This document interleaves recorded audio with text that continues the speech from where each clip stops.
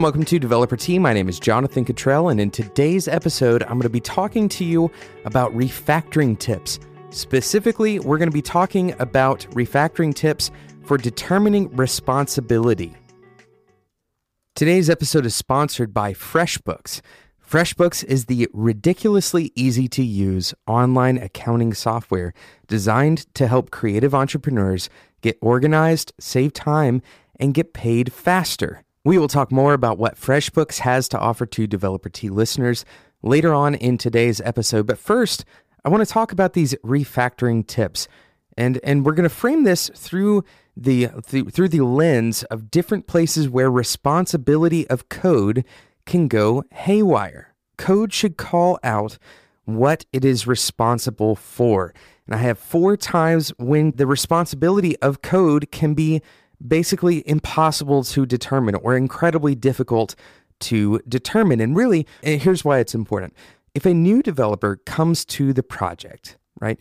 Let's say the developer has never seen the code for that particular project, and they come to the project and they realize that they need to work on this one particular piece of code, but it's impossible to determine what pieces are doing what.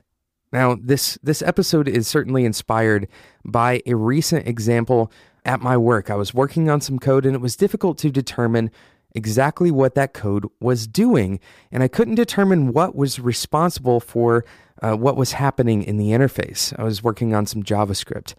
And so I want to point out a few things that can fix this problem before it occurs in your code. This is a huge maintainability issue, because if I come to the code as a new developer and I don't know what that code is responsible for, I could introduce brand new bugs that you never necessarily saw coming, because that code may be responsible for something that's totally outside of the context of where that code shows up.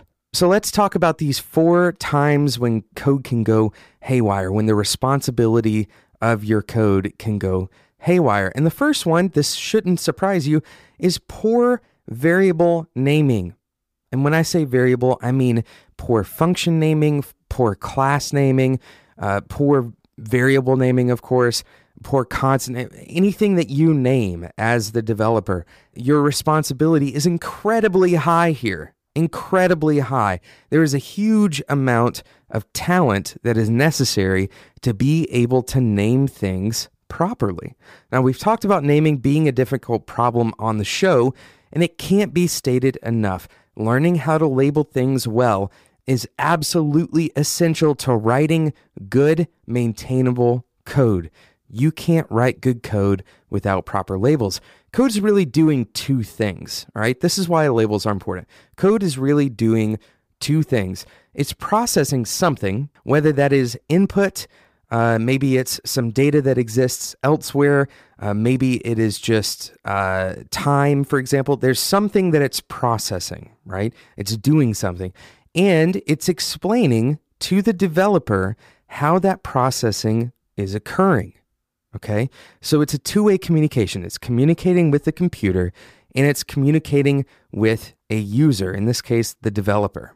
Of course, code can do more than that. For example, it can model behavior and characteristics, but ultimately what code does is it creates some set of pathways or actions, and it provides a way for humans to read and manipulate those pathways. So when we talk about responsibility, it's incredibly important to name things well so that the responsibility of that particular reference, that particular object, is determined easily by someone new coming into the project. If you labeled something 1-letter variable name, for example, this is a really common thing that you'll see. And a practical tip for those of you who are writing code today and you're looking for a very simple practical tip, stop using 1-letter variable names.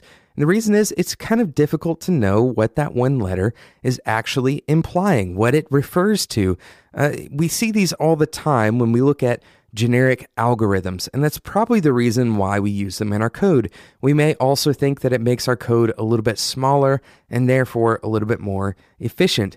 And this is true to a certain extent, but not to a reasonable extent. In other words, you're going to get much more out of naming your variable a few letters longer, just a few bytes more, you're going to get so much more value out of that than you gain by keeping your variable names short.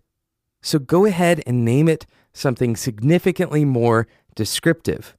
Most of the time, any of the issues that you would have experienced as a result of that name being too long will be resolved by either a compiler or a compressor or a minifier. It typically is going to be resolved, and most of the time, it's not even that much of an overhead anyway. So go ahead and name your things much more descriptively. But imagine that you come into a project and you have something that is named really broadly or really non-descriptively. Well, how do you find out what that thing is doing? You have to go in and read every single line of code and determine, okay, what is this particular function, this foo function that I'm seeing? What is it actually performing? What are the effects? What are the side effects? What are the inputs and outputs? What should I expect from this code? And you, as the programmer, you have the opportunity to point programmers in the future in the right direction if you name things well. Okay, don't miss this. You have the opportunity as a developer to point future developers, that includes you, by the way. If you come back to the project after a few years, I promise you, you're not going to remember what that abstractly named function is supposedly doing. You have the opportunity to point those developers in the right direction if you simply name things well. Okay, so that's number one. Number one, poor variable naming can cause a massive problem in your code. Name things well, and you can help your future self, other developers, you can help them out significantly. Number two is what I like to call tag-along code. Tag-along code. Go open a piece of code you wrote in a hurry, and you're likely to see this poor practice. You have a really well-written function that runs, and it does a few things. Maybe, let's say you're writing JavaScript, and it creates some HTML to inject into your page, and everything is looking great.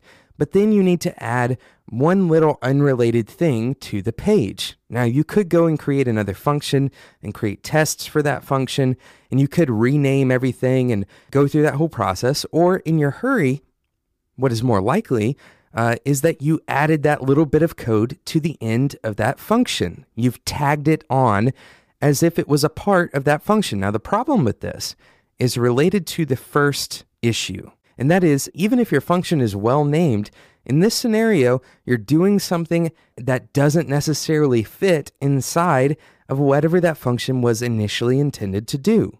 So now you've created basically the same problem that you had in the first point, which is the name suddenly is invalid, right? You could possibly rename that function, foo and bar, right? Whatever foo is and whatever bar is. Hopefully you're not using those names specifically, but maybe you're creating HTML. So you could name it create HTML if it was named that initially, and then you added something else like add a class to the header, create HTML and add class to header. But now you run into issues of that code just being terrible to look at, and your responsibilities are getting mixed up with each other. This is the problem that tag-along code can create. You're much better off if you go ahead and take that code out of that function and create a new function or a method. Whatever you need to do, create a new container with a new name for that particular job. Okay, so tips 1 and 2 are times when your code will go haywire. Number 1 was when you name things poorly, and number 2 is when you add tag-along code.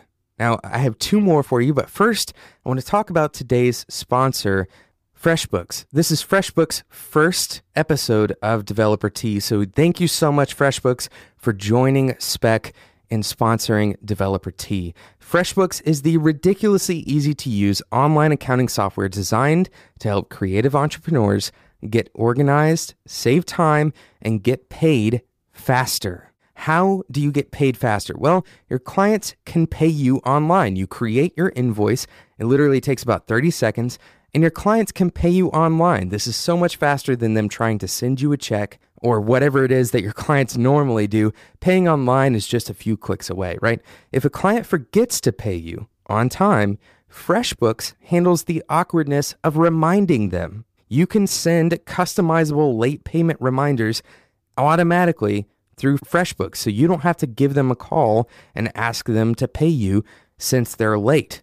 On top of this, FreshBooks has a mobile app, which will let you take pictures of your receipts, and then it organizes them for you to go through later. Beyond that, FreshBooks can also automatically import expenses directly from your bank account. So you have no excuse when you're tracking expenses anymore. It makes it so easy to just go and get those expenses directly, either from the pictures you take of your receipts or directly from your bank account. FreshBooks will also handle your time tracking. So when it comes time to create that invoice, you'll know what you did and when you did it. All the little details about cash flow are kept in one place, so FreshBooks knows exactly what invoices you sent, when you sent them, who's paid you, and perhaps most importantly, who owes you what. So to claim your free month, this is what FreshBooks is giving Developer T listeners, a free month on FreshBooks.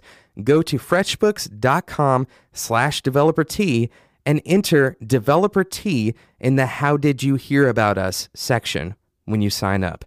If you've been putting off your bookkeeping, this is tax season, if you've been putting it off, then today is the day to start getting that stuff cleaned up. Go to freshbooks.com/developer-T. Of course, that link can be found in the show notes at spec.fm. Thanks again to FreshBooks for sponsoring Developer T. Okay, so we've been talking about refactoring, and we're talking about determining the responsibility of different parts of your code. And I'm outlining a few times when your code may go haywire, where it becomes incredibly difficult to determine the responsibility of a particular piece of code. Now, hopefully, this will help you avoid that situation in the future, because the refactoring process, when things are poorly named, for example, is very difficult. You have to go back and forth with whatever the product is, that front end, and the back end to determine whatever it is that this particular method or function is trying to do. It's really hard, it's really expensive, and it's much better to just go ahead and avoid it on the front end. So we talked about number one, poor variable naming. This is an incredibly huge issue, especially when you're first starting out and you're wanting to move through things very quickly and there's not a lot of code. It's easy to name things very short variable names when there's not a lot of code. When the code gets longer, those short variable names that you have, you kind of go to that same variable name over and over, that's going to come up over and over in your code. And then it's going to be hard to discern one function from another, one method from another. So make sure you're naming your stuff properly. This takes just a few extra brain cells, a few more seconds to make sure that those names are correct, but it saves you so much time in the long run. Number two was tag along code. Even if you get the naming of that particular method or function correct, if you add code that doesn't belong in that method, well, now that name is no longer correct. And it's going to be hard to track down where that code was added if you're looking for it in the future. So make sure you don't add tag along code into methods where it doesn't belong. A good rule of thumb here is just create a method. Create a new function. If you are in doubt, go ahead and create a new function. This is so much easier than actually trying to discern, where these things came from. Why does this method have this thing that's totally unrelated in it? Just avoid that altogether. Create an extra method. That gives it a name. That gives it something for you to describe it by. Okay, so that's number 1 and 2. Number 3, container functions. Or you might hear this term God objects or God classes, God models. And the idea here is the model is too powerful. It has too much stuff in it. It has too many methods attached to it.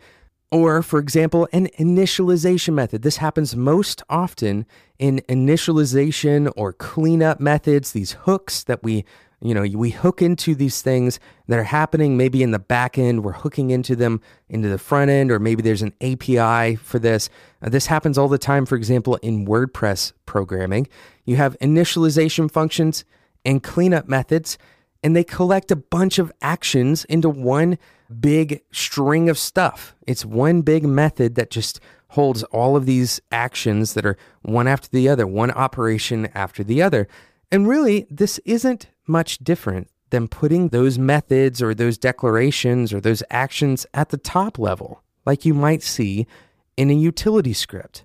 The reason this is similar is because if you were to just take out the function name, the initialization function, which really doesn't tell you a lot about what's happening, then all you have is a bunch of unorganized imperative code. And this is what we're trying to avoid when we create these functions or when we containerize these ideas into their own methods. We're trying to avoid this top level kind of global dirty space where everything is happening in parallel to each other and there's no particular organization. And that's what we get when we create these initialization functions or cleanup functions or whatever you want to call those things that collect a bunch of different actions into an event. And the problem is not only that they have multiple responsibilities, which is already a problem, but they also are very unpredictable. They're very unpredictable and often end up having a bunch of really poor patterns like nested logical branching, multiple return statements, side effects all over the code. On top of this, container functions can be incredibly difficult to test and just as difficult to document. An acceptable alternative is to create functions outside of those container functions that perform the individual routines or actions or the individual pieces of imperative code that end up showing up in the initialization. This allows initialization functions to exist because it's important to have these event-driven type functions, and you read them more like a checklist rather than a long, detailed imperative routine. Okay, so what you want to do is avoid these container functions, avoid these God objects, these things that have far too many methods that are contained in one big object because you didn't know where else to put it. So we want to avoid these massive functions that are just filled with imperative code. And finally, number 4, so number 1, poor variable naming. Number 2, tag-along code. Number 3, container functions or God functions, God objects. And number 4, mixing presentation with your logic. Now, hopefully you're not surprised by this. Hopefully you've heard this before. This has been around for a very long time. Separating your presentation from your logic is not a new idea. Of course, there's a whole set of refactoring patterns and software design patterns that recommend separating your presentation from your logic, but this particular space is even more important than it has been in recent years, as we have a lot of powerful and interesting libraries and tools that allow and sometimes even encourage these two things to be mixed. React is a great example of this, as you could return markup inside of the same function where your logic is. And in fact, you can intersperse some logic in that markup. They've gone a little bit to the point where it's a little bit more difficult to do that, but it is possible. And we want to avoid this issue by simply separating those methods from one another and using templates for presentation when possible. This doesn't necessarily mean that you have to separate these responsibilities into different files. This is the common misconception. You don't have to separate them into different files, but rather it means that the logical method or function you are writing should be agnostic to how the presentation will use the output. Let me say that again. You want to create two methods, one that does your presentation and one that does your logic. And your logic method should not care about how you wrote your presentation method. Your logic method should not care about how you wrote your presentation method. Now, if you can grasp this, it's going to change the way you write code forever. It's an incredibly powerful concept, and I highly recommend that you at least try to write code this way and see what it does to your workflow, see what it does to the maintainability of that code. I think you're going to be surprised. Thank you so much for listening to Developer Tea today, and I hope you enjoyed today's episode. By the way, Developer Tea was just launched. I'm recording on the day that it was launched in Google Play. If you are an Android user and you've been waiting on a good Android app or a good place to pick up the podcast on Android, this is your perfect opportunity. Google Play, they have the podcast directly available. Of course, that will be in the show notes at spec.fm. Thank you again to FreshBooks for sponsoring today's episode of Developer Tea. If you want to get your invoices paid faster, if you want them to be paid online, if you want someone to handle the awkwardness of sending late payment notices for you, go and check it out. There's a free month at freshbooks.com/developertea. Make sure when you sign up that you put Developer Tea in the How Did You Hear About Us section. And of course, all of those details will be found in the show notes at spec.fm. If you're enjoying the show, make sure you leave a review in iTunes. This is the best way to help other developers find Developer Tea. Once I know exactly how Google Play's system works, I will tell you how to leave a review or how to help us out on Google Play as well. Thank you so much for listening, and until next time, enjoy your tea.